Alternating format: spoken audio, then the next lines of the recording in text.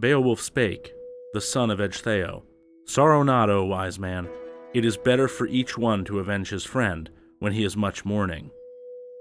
Each one of us must wait for the end of his world life. Let him who work may, ever the doom of death come. That is afterwards best for the noble dead.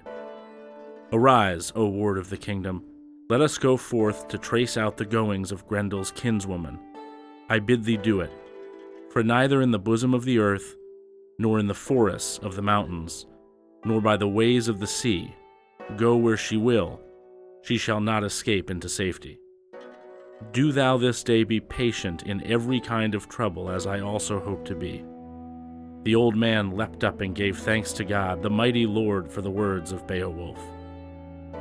Then was bridled a horse for Hrothgar, a steed with twisted hair, and as a wise prince he went forth in splendid array. The troop of shield warriors marched along, and the traces were widely seen in the forest ways, the goings of Grendel's mother over the ground. Forward she had gone through the murky moorlands, and had borne in her grasp, bereft of his soul, the best of the thanes, who were wont to keep watch over Hrothgar's homestead. Then Beowulf, the atheling's child, stepped over the steep and stony slopes and the narrow pathways, and the straightened single tracks, an unknown way, by the steep nesses, and by many a sea monster's cavern. And one of the wise men went on before to seek out the path, until all at once he found some mountain trees overhanging the gray stones, a forest all joyless. And underneath was a water all blood-stained and troubled. And a grievous thing it was for all the Danes to endure, for the friends of the Shieldings, and for many a thane, and distressful to all the earls, when they came upon the head of Ashera on the cliffs above the sea. The flood boiled with blood and with hot gore, and at times the horn sounded a battle song, ready prepared.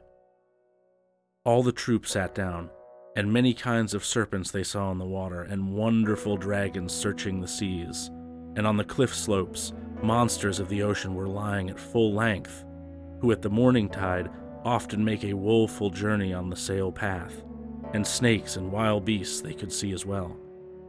And these living things fell down on the path all bitter and angry when they perceived the noise and the blast of the war horn. And the prince of the Geats killed one of them with his bow and arrows, and ended his wave strife. And he was in the sea, slower at swimming as death crept him away. And on the waves, by fierce battle hard pressed, and with boar spears savagely barbed, the wondrous sea monster was assailed in the struggle and drawn up on the headland. And men were looking at the awful stranger, and Beowulf put on him his armor, that was fitting for an earl, and by no means did he lament over his life, for the hand-woven coat of mail, which was ample and of many colors, was destined to explore the deeps, and knew well how to defend his body, so that neither battle grip nor the hostile grasp of the treacherous one might scathe breast or life. And the white helmet thereof warded his head, that which was destined to search out the bottom of the sea and the welter of waters, and which was adorned with treasures, and encircled with noble chains, wondrously decked, and set round with boar images, as in the days of yore a weaponsmith had made it for him, so that no brand or battle sword could bite him.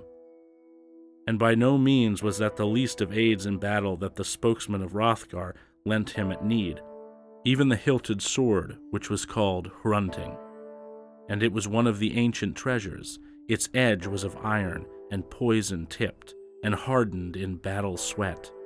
And never did it fail in the fight any man who brandished it in his hands, or who dared to go on fearful journeys to the field of battle. And that was not the first time that it was to do deeds of courage.